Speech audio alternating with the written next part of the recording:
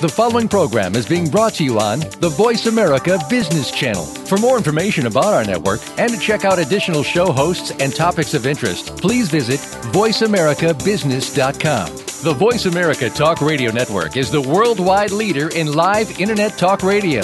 Visit voiceamerica.com.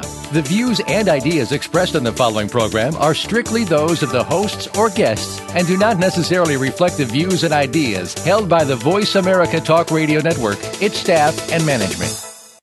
All financial advice provided on this show is for entertainment and educational purposes only. The financial ideas and strategies discussed are only provided as a starting point for a conversation about money matters. With regard to your particular investments and financial strategies, consult your financial planner, CPA, or investment professional. All your financial decisions are yours and yours alone to make and subsequently are solely your responsibility. The information that is supplied through the context of the radio program and any repurposing of its content by the host or network is a combination and collection of solid financial investment understanding, opinion, and comments. This network, show, and its host are not liable for financial strategies, outcomes that you employ in any manner that result in any kind of loss. Shares of corporate sponsors may be the subject of buy or sell recommendations in Jay Taylor's newsletter in accordance with Jay's objective opinion.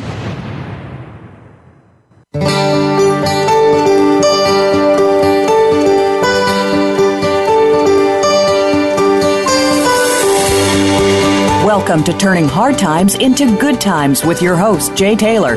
This hour will help investors fix issues and achieve personal gain. Now, here's your host, Jay Taylor. Welcome to Turning Hard Times into Good Times. I'm your host, Jay Taylor, and I like to remind you each and every week I'm also the author of Jay Taylor's Gold, Energy, and Tech Stocks. That's a weekly and monthly newsletter. And my company, Taylor Hard Money Advisors, is in partnership with Chen Lin. He publishes a newsletter called What is Chen Buying, What is Chen Selling? More of a trading newsletter. Mine is more of an investment newsletter. But Chen's letter has done very well for people over the years, and you might want to consider doing so. However, if you're interested in signing up for Chen, you don't have a lot of time to do it. You have actually the rest of today to sign up, actually through tomorrow, I guess, to sign up for Chen's letter. You can go to miningstocks.com to sign up for Chen. You need to put your name on the waiting list there with Chen, and then you'll get an email shortly thereafter inviting you to subscribe to Chen's What is Chen Buying, What is Chen Selling?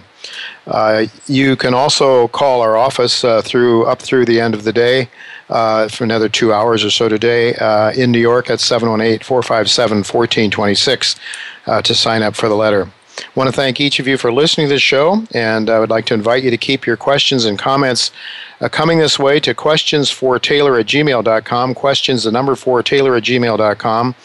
I do read every one of them that comes this way. I just don't find the time to comment on them on the show as much as I would like, but frequently answer them.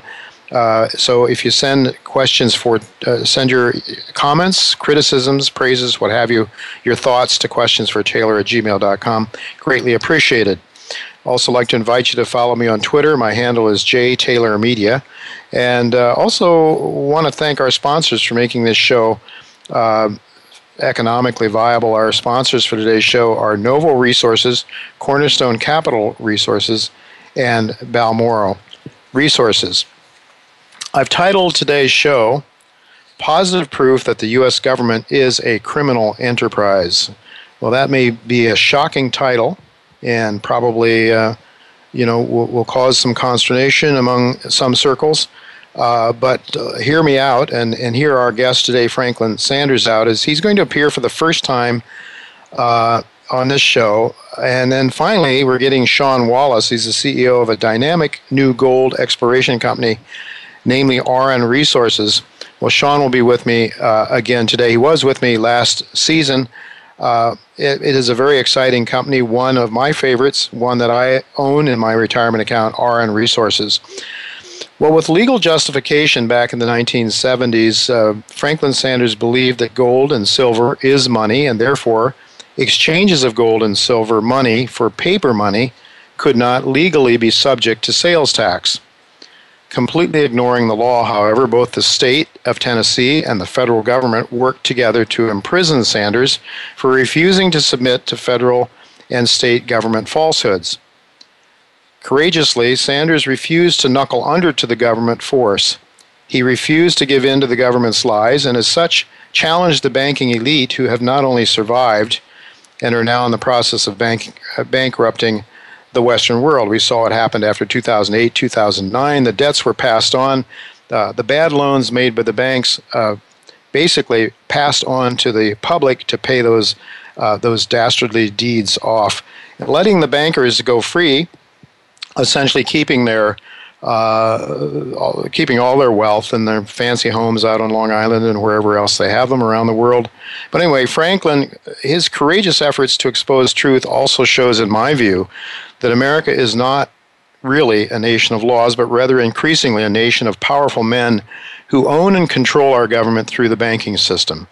Today, I want to ask Franklin to tell his story, and time permitting, get him to also give his views on where the markets are heading, because I believe Franklin's insights into the topic of the markets, the equity markets, the debt markets, the precious metals markets, are as good as anyone I know. Most importantly, though, for today, I want to ask Franklin how he thinks we can joyfully and confidently prepare to meet the hardships that most certainly lie ahead, given the massive debt-based money creation forced on the American public by the banking establishment. Again, that establishment that seems to increasingly own and controlling our government, and both in domestic and foreign policy, I believe. Before we get to Franklin's story, however, we will have a happier story to talk about, and that is one of an evolving gold exploration company with the same management that made my listeners and subscribers of mine a lot of money in 2014. That was through Cayden Resources. Well, Ivan Bebek and Sean Wallace, my guest, have teamed up once again to most likely engage in a very successful effort, this time in the Nunavut. It's in Canada's Nunavut, a very high-grade, looks to me like a multi-million ounce high-grade gold deposit in the making. These guys do their homework. They've looked at tons of different projects before they selected this one. They have a very successful track record, so I think it would pay you to stick around after the break to hear what Sean Wallace has to say. So don't go away. We'll be right back with Sean Wallace.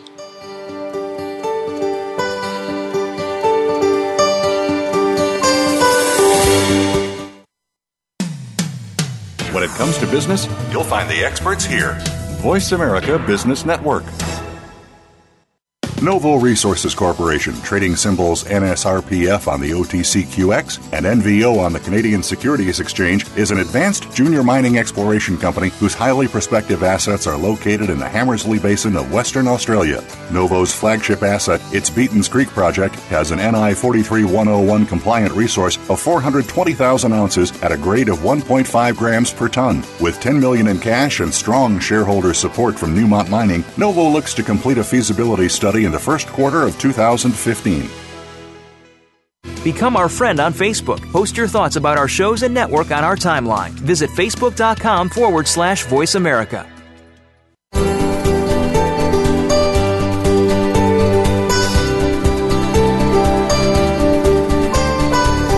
You're listening to Turning Hard Times into Good Times with your host, Jay Taylor. If you have a question or comment about today's show, Jay would love to hear from you at 1-866-472-5790. That's 1-866-472-5790. You can also send an email to questionsfortaylor@gmail.com. That's questions, the number 4, Taylor@gmail.com. Now, back to our program. Welcome back to Turning Hard Times into Good Times. I'm your host, Jay Taylor, and I'm glad to have with me for a second time Sean Wallace. He's the president and CEO of RN Resources. It's a company that trades in Toronto under the symbol AUG, and you can buy it down here in the States, as I have, under the symbol GGTCF, recently trading at around $1.50 in Canadian money. There's only about 30 million shares outstanding prior to an acquisition the company plans to make, but it's a relatively small cap company with I think some assets that are very exciting. You know, it usually makes sense to stick with winning management teams, and RN Resources has exactly that, in the persons of Sean Wallace and Ivan Bebek, both jointly involved as partners in structuring deals for highly prospective mineral properties. And together, these two men and their teams bring together the essential skills, I believe, of proper deal structuring, financing, and geotech, all those expertise that are required to move an exploration project forward towards a viable economic project. Listeners to this show, as well as my subscribers, recently were richly rewarded in 2014 for buying shares in Cayden Resources, which was really spearheaded by Ivan.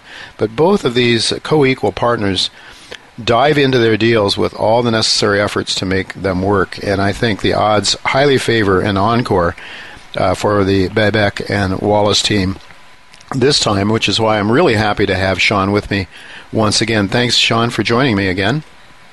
Oh, thank you, Jim. You know, the main news event for AREN shareholders since you and I spoke on the show a few weeks back has been the agreement with North Country Gold Corp to acquire that company's property up in Nunavut, which is a very exciting property called the Committee Bay Gold Project. And I do want to have you address that because it is so important. But before we get to that, I would like to, for the benefit of listeners who may not have heard you previously on the show or may not be at all aware of what your project is all about, can you talk to us a little bit about the Committee Bay Gold Project and what caused you to invest in that one over many dozens of others that I know you looked at? Well, sure, Jay. We'd gone through a rigorous process, and we had some looking at various projects in various jurisdictions. And in a market like this, we took a very patient approach to it. In other words, we saw some good things, but we wanted to make sure we found the best thing. And I think we've done that with this particular project. The best for what our goals are, which is to be able to discover new gold resources. And I think that's really important because it's that exploration look, that potential to expand what's known about it, that really gets us excited. And I think that's where we can deliver the most value for shareholders. We're an exploration-driven group. We're not going to go in there and build a mine or, it's not our engineering prowess that has us, delivering value to people. It's the ability to discover high-quality gold resources. And this project has that opportunity in spades. The other important aspect about it, other than having good grade and being well endowed with gold, is the fact that this particular project is 300 kilometers long. And when you look at, there's a main deposit there called the Three Bluffs, and it's about 1 million ounces of 8 grams or something, and it's going to expand, and that's all great and everything. But really, if that was all there would have been to it, it probably would not have been so interesting to us. However, you look at over this 300 kilometers, there's only 60 holes that have been drilled, and of that, a large number of them intercepted, fantastic, and obtained a fantastic result. And it was sort of consistently over this project. So that really spoke to the endowment, and it gave us what we call a district look. It was in a district in our definition. Is a geological setting or a trend that has the opportunity or has the ability to produce several gold deposits, and we believe that's what we're chasing here. And then finally, the jurisdiction. So obviously, Canada, Nunavut being a good place in Canada.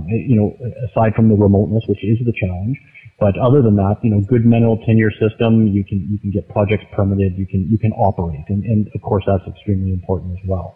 So you've got 300 kilometers of strike, of structure, I guess, that you've determined is there. So you have an awful lot to shoot at, and I see this past Tuesday you reported that you are initiating an exploration program that will focus on the southwest region of the Committee Bay Gold Project. Can you comment on the goals of this drill program? Yeah, so we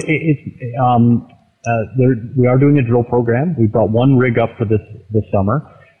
We're focusing on the southern portion of the project, frankly, because that's where we finished our prospectivity study on that portion already, and we managed to get ahead of the drill, as we say. In other words, we've done enough work that we've outlined a number of high quality targets, and we're quite excited about it. So we're going to go drill down there. The goals would be to make, to discover one or more new deposit footprints. And if you looked at the map, there already are, at West Plain, you've got historically 14.5 grams over 8.5 meters, 13 grams over 8 meters. So this is the kind of target that we're going to be chasing down there. In doing our prospectivity analysis, we actually took all the spatially coalescing data, in other words, geophysics, geochemistry, structure, which is so important in this setting. In other words, you need faults going up iron-banded formations, and this is where the gold occurs. And the nice thing is that this in itself would just be sort of academically interesting, but the fact that we know that this is an endowed gold system makes it really quite exciting. So the goal here is to go there, test some of these targets, and try and develop deposit footprints. And we have outlined nearly 20 of these potential footprints with our prospectivity analysis. Wow. So how long can you drill up there in that frigid environment? How many summer months can you be active? Well, sure, yeah, and even right now it's the snow's kind of gone and the temperatures are above freezing and so forth. So it's not as frigid right now, but it's certainly relative to down here it is. But we can drill until October comfortably. We'll see. We tend to hit these things hard. In other words, you go up there, you do as much work as you can as quickly as you can because the per day cost, if you will, of running the infrastructure of the site, it can add up. So we want to get as much technical work done as quickly as possible, obviously still keeping quality on the forefront of the quality of the work, and you go from there. Would you have, in a faraway, frigid place like Nunavut, and with the infrastructure issues, you're saying that is the challenge, but at some point, enough high-grade gold ounces can make a project work. There have been other projects up there north of, in that area that have been profitable. I'm thinking, looking way back many years ago, the Lupin mine was way up there somewhere in that north that far, and it was a highly profitable, high-grade underground mine. Are there other mines out there now that? Can you give us an example of some other projects that may have been successful up in the far north? And also, maybe you could give us an idea of how many ounces do you think would be required before the economics might start to attract major mining companies? Sure. Right now, up and not too far from us, you have Agnico Eagle drilling off a new discovery they made, sort of northwest of their Meadowbank mine, which is a producer that I think in 2015 they produced about 400,000 ounces at a cash cost of $656, which is pretty bloody good, even if compared to anywhere, let alone in the Arctic. And their new discovery called Amarak, they've spent $20 million already. They came up with a maiden resource of 1.5 million ounces of 7 grams. So, and that spurred them to continue spending and drilling. And, Agnico's had a bunch of public disclosure about how excited they are about that. So that's been very, in terms of, bringing credibility to the area and the fact that it's worth spending money up there. Well, here you have Agnico, which is a fantastic company up there doing that kind of work. You've also saw this week, a company called TMAC. They did an IPO and it was successful, and it was they upsized the amount of the money they raised in this market in the Arctic. So you have this kind of activity going on right now, and Sabina is getting going again. You start, Bruce McLeod has taken over the reins of that, and he's a very capable guy. So I know something's going to come out of his involvement, and so you got really good people up there spending real dollars in this environment, which is it's almost counterintuitive, but it's very it's very supportive when you have people bringing attention to the area. Yeah. And that's certainly happening right now. And it also cuts down a little bit on this sense of remoteness, the places that you work out of. If you have a number of companies doing the supply train starts to get a little bit better, people gear up and you can access things. There's some economies of scale. Maybe you share a barge of fuel in with somebody and you can save money. I mean, we're always looking. I mean, we've hired someone who does nothing but look at ways for us to cut costs. Cut costs, yeah. Absolutely. Well, I mean, that's an all-day, everyday exercise. Yeah, good. Well, let's talk a little bit about the proposed acquisition of North Country Gold. Can you outline the proposed deal with North Country and how that will benefit Auryn shareholders? Sure. I think it's going to benefit all shareholders on both sides, and they will all be Auryn shareholders shortly. So, we agreed to pay North Country shareholders 1 share of Auryn for every 10 shares of North Country, and that. I think we're going to be issuing approximately 13,800,000 shares to do that. So that'll have us up at about 44 million shares fully diluted, but with 100% ownership in this asset. And it's really quite as simple as that. It's a basic share exchange, and then it consolidates the ownership. There's no more JVs and JV committees, and all these things are great, and we were quite willing to operate under that structure, but it can be cumbersome. And when you have an area like the North in particular, where execution is so important, and also being prepared for these exploration windows we discussed, being able to drill sort of from now to October, and then there's another window between, say, February, late February, and April, May. If you miss one of those windows, well, that's half of the work that you would have been able to do that year, and that's not good. So, this way we de-risk the project from a little bit of execution risk. So that was really important to us. Yeah. So you don't have to. I mean, now you will, once this deal is consummated, assuming it is, and I think the odds would seem to favor that it will be. Then you will have 100% ownership. Do you plan to still spend, though, at least as much as you had to spend in order to earn your interest in this project? Well, I think, in fact, because we don't have to consider another party's ability to raise their portion of it, I would suggest that, all things being equal, if we still continue to maintain the momentum we have and the interest in our company that we've been enjoying, I think we would probably spend more as a result of this. Okay, well, you decided to acquire North Country now, even before you put any drills in the ground. Why did you choose? Why now? Why now did you think it was time to pull the trigger on this deal? Well, outside the need to mitigate the execution risk, that would be one factor.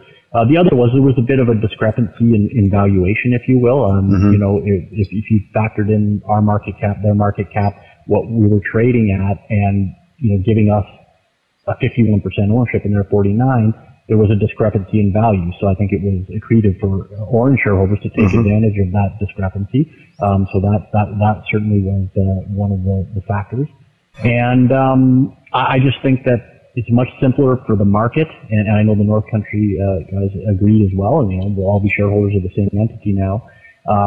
It's easier to tell the story as one entity, give shareholders the opportunity, if they so desire, to invest in a consolidated story, as opposed to confusing them with, well, which one of these two things should I buy, or and so forth. I've mentioned just briefly in the introduction your partnership with Ivan Bebek and how important that's been, how successful you guys have been. This is your third deal, I believe, that you're working on, the first two being highly successful. And but I know that you're relying also on some people that are boots on the ground, people that are really involved technically with the project. I believe your leader there is Michael Henriksen. Could you talk about, perhaps just very briefly, talk about his background, and if there's anyone else you'd like to mention in your technical team that makes it possible, the success that you guys have had in the past possible? Well, sure. And Dan McCoy is also a huge part of that. He was part of the Cadence story. He's on the board here, but he's not. Michael is the sort of the chief technical beast, if you will, for our team on Auryn. And I'm glad you brought that up, Jay, because really Ivan and I get an awful lot of kudos because we're sort of the face of these things. But I can tell you, we would have got nowhere without these technical people. I mean, they're the ones who actually go and execute and find the gold and so forth. And we're very cognizant of that fact. And Michael comes to us with a great, he's sort of the perfect fit for our company. We met him over in Africa when we were working on Keegan, and he was working for Newmont. And what he did for Newmont was he was a global structural guy. So something like this is right in his wheelhouse. I mean, He's used to being part of teams that take districts. They do studies on the districts. They narrow down where the target should be on the districts. And, he's worked on, in Ghana, in South America for Newmont, in Carlin, all over. So, and all in these orogenic type systems. So he's got all the right relevant experience. And with him, he brings a guy named Dave Smithson, who is the technical lead for Cayden. And Dave is just one of the best mappers and structural guys also out in the field. Mm-hmm. And the two of them are really sort of, they've worked together for years and years, and at Newmont, they bring that as well. The other thing Michael has done, and one of the reasons we actually made this acquisition now, going back to your earlier question, also is that he put together the entire Newmont team that did prospectivity analysis for Newmont. So when you're trying to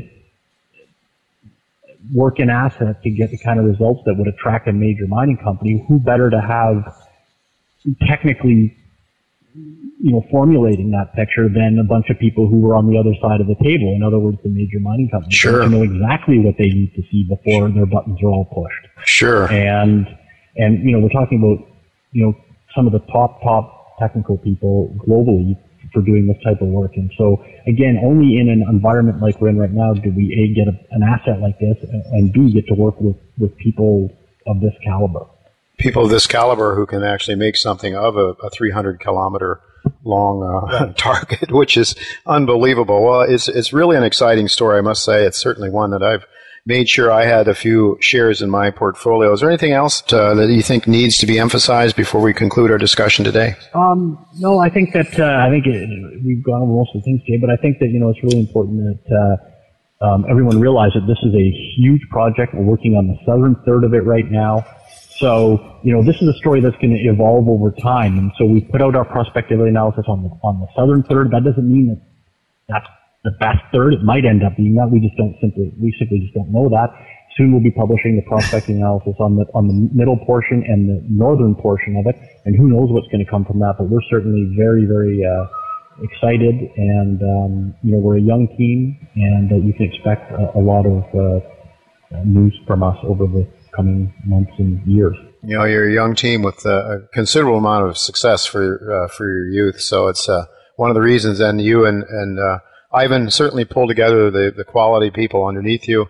And I think very highly of your collective ability to pull things together on all fronts, which most junior mining companies don't have. The various skills that are required to make things work. I might tell our listeners then to keep track of the drivers that go forward for AURYN, that they should, one place to go to certainly is the website. It's AURYN, that's AURYNresources.com, AURYNresources.com, AURYN Resources.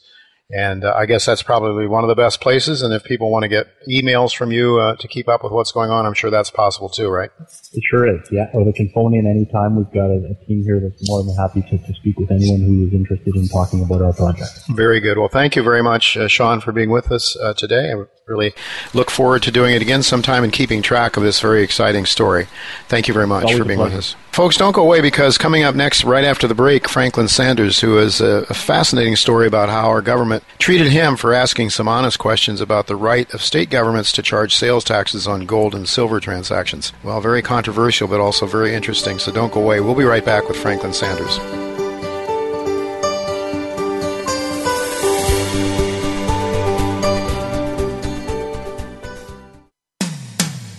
When it comes to business, you'll find the experts here. Voice America Business Network. Cornerstone Capital Resources is a prospect generator focused on joint venturing its highly prospective gold, silver, and copper projects in Ecuador and Chile. At its Cascabel joint venture in Ecuador, funded by partner Sol Gold PLC, Hole 5 of an ongoing drilling program intersected over 1,300 meters, grading over 0.6% copper and over 0.5 gram per ton gold. Cornerstone retains a 15% interest, financed through to completion of a bankable feasibility study. Symbol CGP on the TSXV and CTNXF on the OTC. We're making it easier to listen to the Voice America Talk Radio Network live wherever you go on iPhone, BlackBerry, or Android. Download it from the Apple iTunes App Store, BlackBerry App World, or Android Market.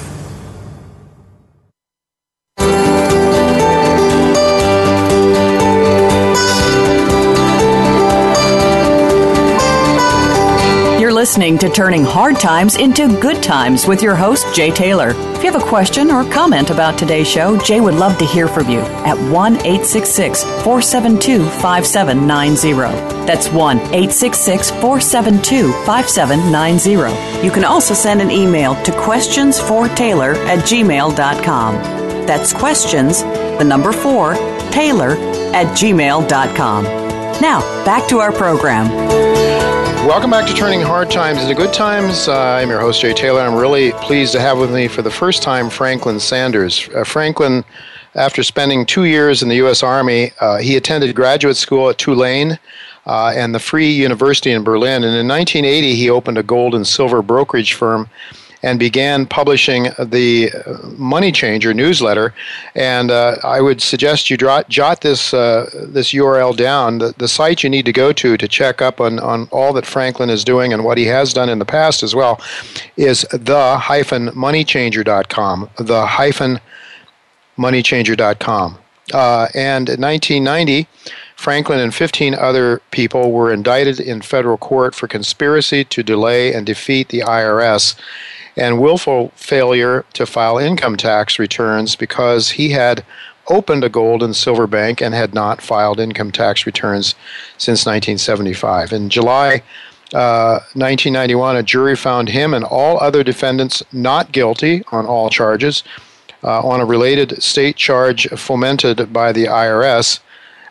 Franklin lost, but his incarceration completely failed to rehabilitate him. He's a stubborn character, evidently. In 2012 and 2013, he published volumes 1 and 2 of a book called At Home in Dogwood Mudhole, recounting his family's move from the city to the farm. And you can follow up on that work as well by going to dogwoodmudhole.com. Franklin is an ordained presbyter in the Reformed Episcopal Church and pastors Christ Our Hope Church in West Point, Tennessee. And as he is the author of several books in addition to the one I just noted. I should also tell you that Franklin is also a very savvy investment advisor. And time permitting today, although I'm afraid we're not going to have enough time to go very far with this today, I'm really hoping to get his ideas on the markets and also how we can face the difficulties that most certainly lie ahead, the things we talk about on this show almost every week. Well, Franklin, thanks so much for taking your valuable time to chat with us today. It's good to have you. I'm glad to be here.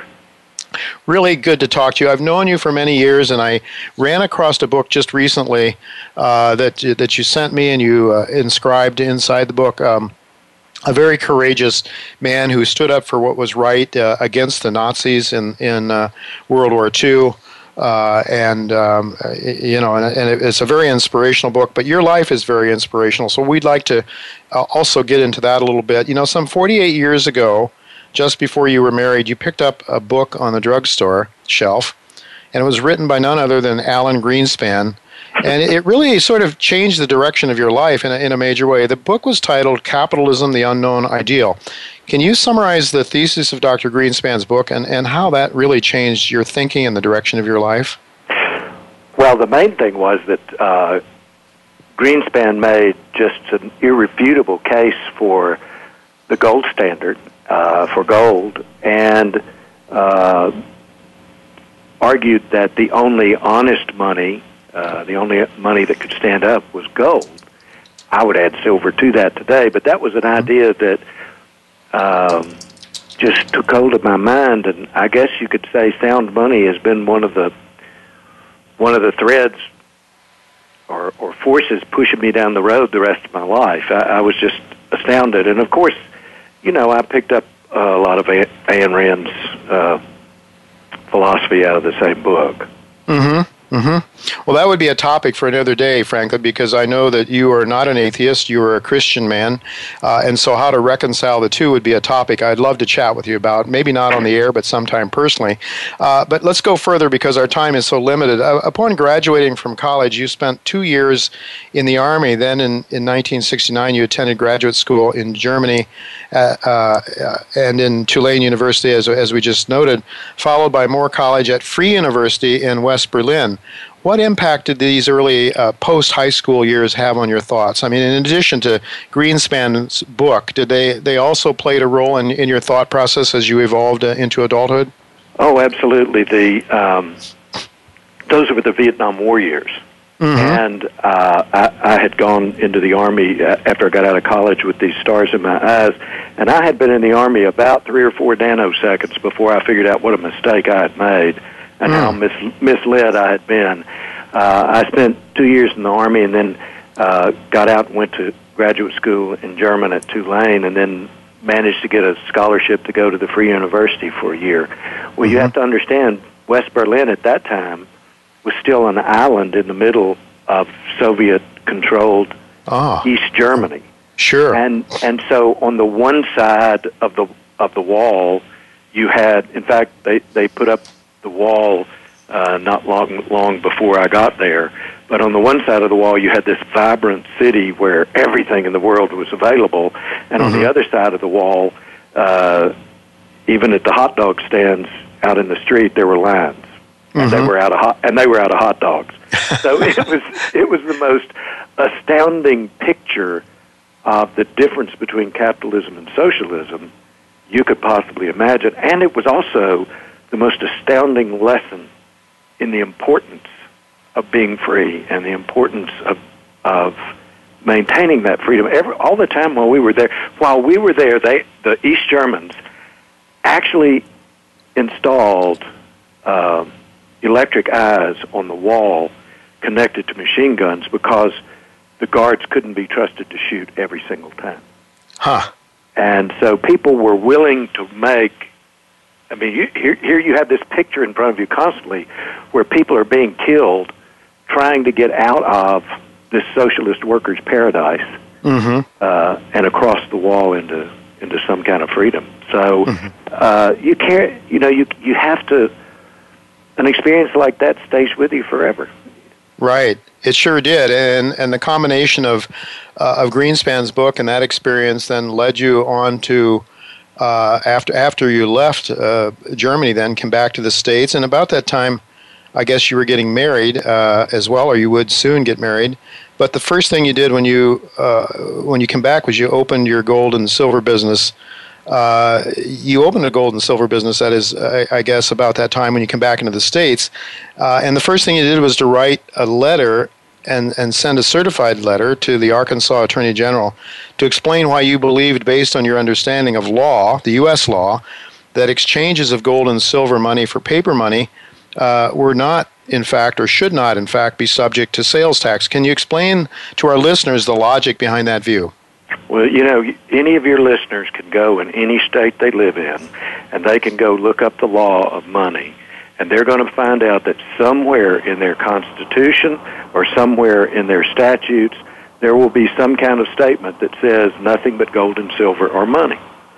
It's just universal, and that's indeed, when you look for a definition of money in the Arkansas statutes, you're going to find money is defined as gold and silver coin. There's a difference between money and notes. And these are universal. These are laws that are universally held both in the federal and the state law. The problem is they're ignored. And I couldn't understand why they were ignored. So so you weren't off on a trip through the law, which is can be like Never Never Land. Yeah, so you weren't ignoring them, and you were really sort of kicking the authorities in the shins and saying, wake up, this is what your law says.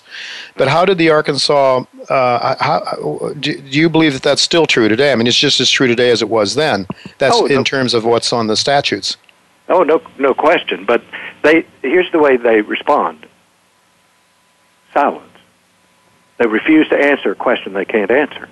You ask them a question they can't answer. If you ask them, what does it mean where the Constitution says no state shall make anything but gold or silver coin a tender in payment of debt? And what does that make a tender? What is the tender in this state? They just go silent, or else they throw you in jail because they can't answer the question. Yeah. If they answer the question, then they're going to be the first judge or the first official in the country that says, "Hey, the emperor has no clothes. Yeah, the monetary emperor is naked." And we're in contravention of the law in the way that we operate. So what would happen to that judge if he did that? Oh, well, he'd be laughed out of the country, even though it's true. You understand, even though it's true. Yeah. But he'd be laughed out of the country. Mm-hmm. So your letter to the Arkansas Attorney General, you lived in Arkansas at that time. It was ignored then, I guess. Right, and in fact, several letters were ignored, and then finally they wrote me a letter that said we don't answer letters, and basically it said, well, we don't give legal opinions. Well, certainly they give legal opinions. Yeah. But they refused to do it, and so about a year later, somebody from the Revenue Department showed up and wanted to see all of my books, and I said, well, I've got a confidentiality guarantee with these people I do business with, so if you'll immunize me from that, if you'll give me a contract immunizing me from any holding me harmless from any suit they might come up with, and that would be fine. No, they couldn't do that. Well, they couldn't do that. So anyway, they sent me a big bill for back taxes, $120,000. Yeah, and then, that was a lot of money back then, Frank, and it still is. But at that time, especially thinking back on how much the purchasing power of the dollar has eroded, that was a lot of money then. Oh, absolutely. So I did the only thing that I could do. I fled. I fled. Moved to Tennessee, and of course they look at that as criminal. I looked at it as the only sensible thing I could do. But the laws are still there. None of that's changed. Although what has changed is in a lot of states, the sales tax they've passed laws that specifically exempt silver and gold from sales tax.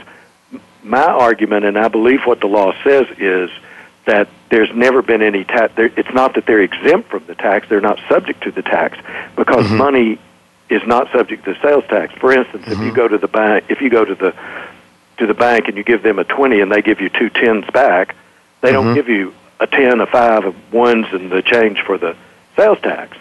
Right. Because it's an exchange of money for money, and the fact is, gold and silver are money. There are even cases in the United States, from the United States Supreme Court, that say that the money doesn't have to be stamped as coin. It's money because it's gold and silver.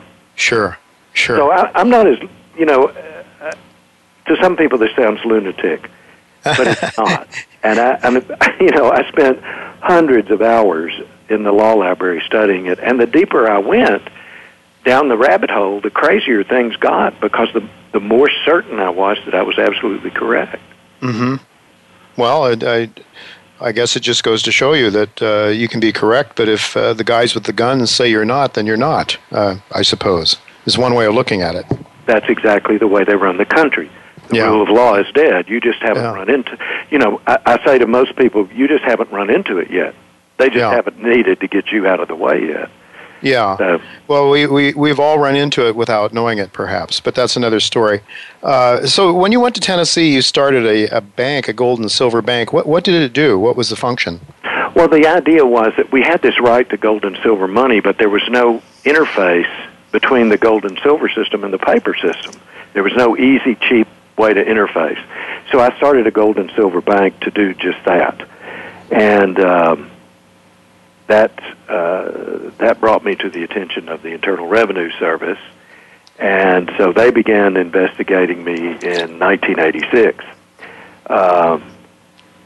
And the real reason that they were doing that was that I had done some work with a fellow out in Colorado who had a similar kind of setup, because I was interested technically in how he did things, and they jumped from him to me, and which is the way they operate, and because they like to double team people that they identify as troublemakers, they took this fellow from the IRS and retired him and sent him to work for the state with a brief of finding something to get on me. Interesting. Yeah. And remember, you're not paranoid if they really are after you, and I've got plenty of proof that they really were after me. So they were double teaming me the whole time. what happens to you is once you get under IRS investigation, then they go and get your bank records. Back at that time, the bank had to let you know, and you had a chance to challenge it in court. Now, that's not the case. Now they can go to the bank and say, I want Jay Taylor's records, and that bank will puke out records until the cows come home, and they'll never tell you a word about it. Never tell me, yeah. Right. Yeah, that's it, yeah. Well, those are part of our liberties that have been eroded in the protection against government, but go ahead. Well, you have no privacy. That's just it. You have no privacy. So then what they do is they begin to ruin your life. They begin to soften you up. And the process is to soften you up so that by the time that they indict you, which may be 3 or 4 years off, your life will be so destroyed that you won't even try to fight. So they get the names of all of your customers off of the checks that they get from the bank, and then they send all of them customers on the stationery of the grand jury, telling them that they've got to turn over all this information to this IRS agent. And you can imagine that does not make customers enthusiastic about doing business with you. No, it must have hurt your business horribly. You just about evaporated it. That's right. Yeah. And so you have to add that. And let me go back and correct one thing. My wife and I have been married actually since we were 20. So we went to Germany together and came back. Oh, together. Okay. Yeah, and she's done all this with me, and she's the most astounding person I've ever met. She just took all this in stride, and she certainly would have been justified if she turned to me and said, in the midst of all this trouble, pointed her finger at me and said, "This is your fault. You're the one that caused all this." Which would not have been true, but sure would have been human and understandable, but she never did anything like that. And then, of course, they indicted her, too. But they jumped in their investigation. They jumped from me to the church I attended. Right. Which was, why the church? How does that figure in? Well, there was a disgruntled member of the church who decided that he knew they were investigating me, and he went to the it's a long story, but he went to the IRS, and he literally made up stories. He just made up stuff. It was crazy. And the thing is that they want to believe these government people want to believe the worst thing they can possibly believe about you, and so this just escalated their certainty that we must be up to something terrible. So finally, in the end, they jumped from me to the church. They demanded all of the church's records, which, at that time we were in the Presbyterian Church, and the church anyway has a 2,000-year history of fighting the intrusion of the government. And so they of course got mad because the church wouldn't turn over documents to them, and they wanted everything. They wanted the counseling, not just financial records. You have to understand, they wanted the counseling records. They wanted everything. Wow. And so the elders of the church refused to do that, and in return, the IRS had my pastor and assistant pastor, and I think 10 or 11 people out of the church indicted. Wow. Okay, and then in 1990, the IRS sent in a SWAT team, I guess, to terrorize you and arrest you and your wife. And tell us a little bit about that. Well, you know that they always want to do what they call the perp walk on you.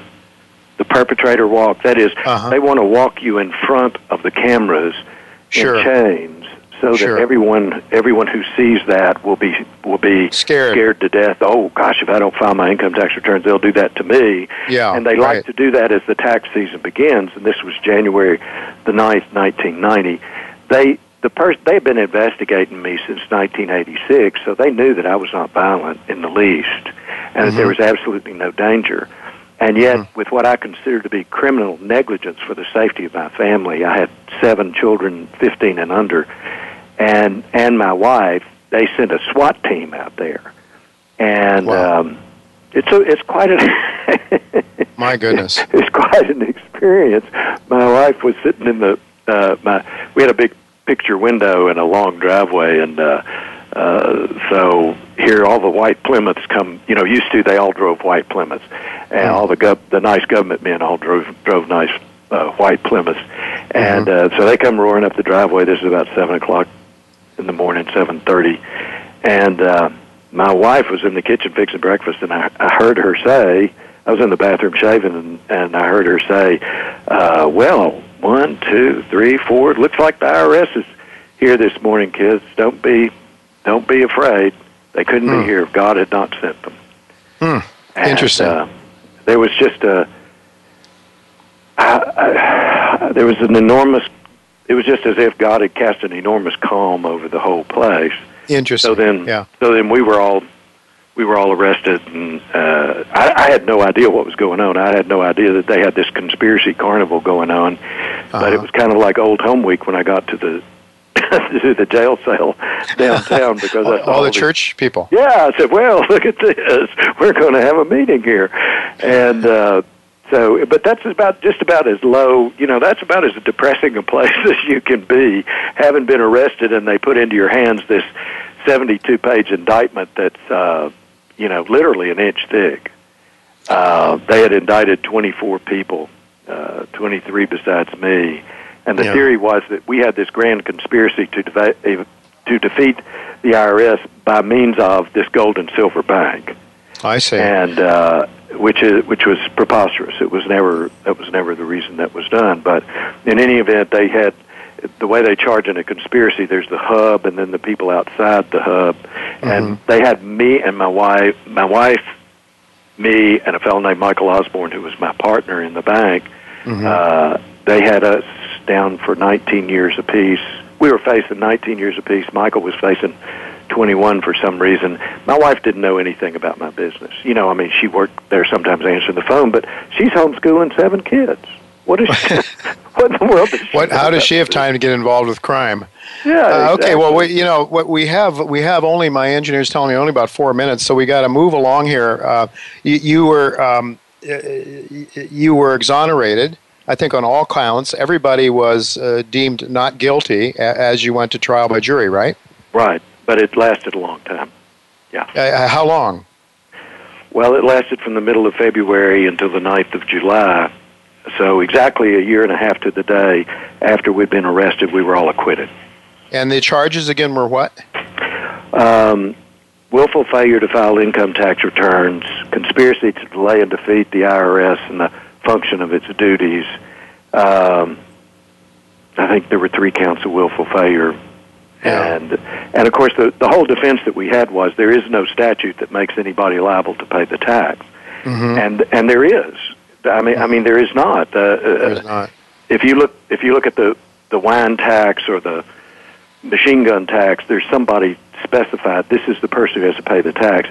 The only person who has to pay the income tax is a foreign withholding agent. Okay. So anyway, the IRS couldn't bring the law into the court. The judge couldn't bring the law into the court. The prosecution couldn't bring the law into the court because it doesn't exist. Okay, and so you were exonerated, but that wasn't the end of your troubles, because the IRS still had its eyes on you, or it seems as though that was the case, and so you were thrown back into the Tennessee dispute then again, weren't you? Right, because they had me indicted in Tennessee, but I was the only one indicted in Tennessee. One of their big mistakes tactically was that they had indicted so many people that they couldn't do the very fast trial they like to do, where they just kind of pull the wool over the jury's eyes, and the defendants never get to know the jury, and the jury never really gets to know why they did what they did. That was more the case in Tennessee. And so I was by myself, and the judge effectively stopped my defense. And when you can't put in a defense, it's real hard to. It's hard to prove yourself. Yeah. Right. Well, it's incredible, Franklin. It really is. But you did spend a time then in jail from the Tennessee situation. How much time did you spend there, and when did you finally get out? I spent a couple of months total, but what I did was the judge had sentenced me to a year in jail and a probation for 7 years to pay $1,000 a month for 7 years. Well, on a Class E felony, you only do about 2 months, and all I had to do was go back to jail and do about 20 days, and I would avoid paying $72,000, so it was paying me several $1,000s a day to go back to jail.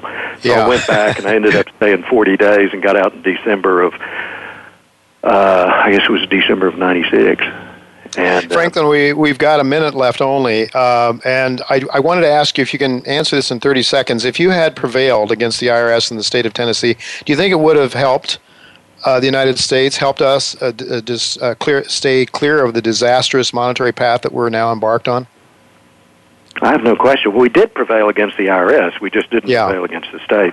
Yes, right. See, they prevented the news of that passing around so that nobody else knew about it. You're just, nobody knew about it. That's just the way it works. Okay, well, look, we're going to have to leave it go at that because my engineer is telling me my time is out. We're going to get you back again, Franklin, because you have so much to add in terms of your insights into the markets, which is what we usually talk about here. But I wanted to set the table, let people hear about your story. And folks, go to, that is the-moneychanger.com, the-moneychanger.com, and the most dangerous man in the Mid-South is an article that covers all and more than we were able to talk about today. Go there, learn more about that, and Franklin's services as well, because he really provides a lot of information, a daily missive. I think it's free of charge. Go there, learn more about Franklin Sanders, and we're hoping to have him back very soon on the show. Thanks very much, Franklin, for being with us.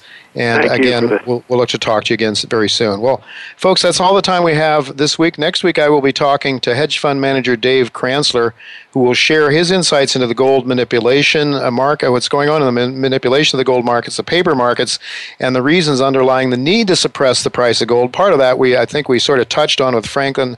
Didn't have enough time to get into it, but we will in the future. But next week, it'll be David Kranzler. And I do want to thank our sponsors for making the show economically viable. Tacey Trump, my producer, Matt Wider, my engineer, and all of you for listening. Until next week, goodbye, and God's blessings to you.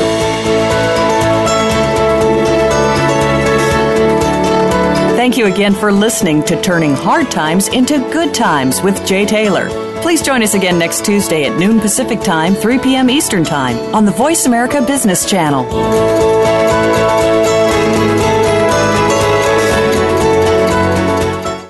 Novo Resources Corporation, trading symbols NSRPF on the OTCQX and NVO on the Canadian Securities Exchange, is an advanced junior mining exploration company whose highly prospective assets are located in the Hamersley Basin of Western Australia. Novo's flagship asset, its Beatons Creek project, has an NI 43101 compliant resource of 420,000 ounces at a grade of 1.5 grams per ton. With $10 million in cash and strong shareholder support from Newmont Mining, Novo looks to complete a feasibility study in the first quarter of 2015.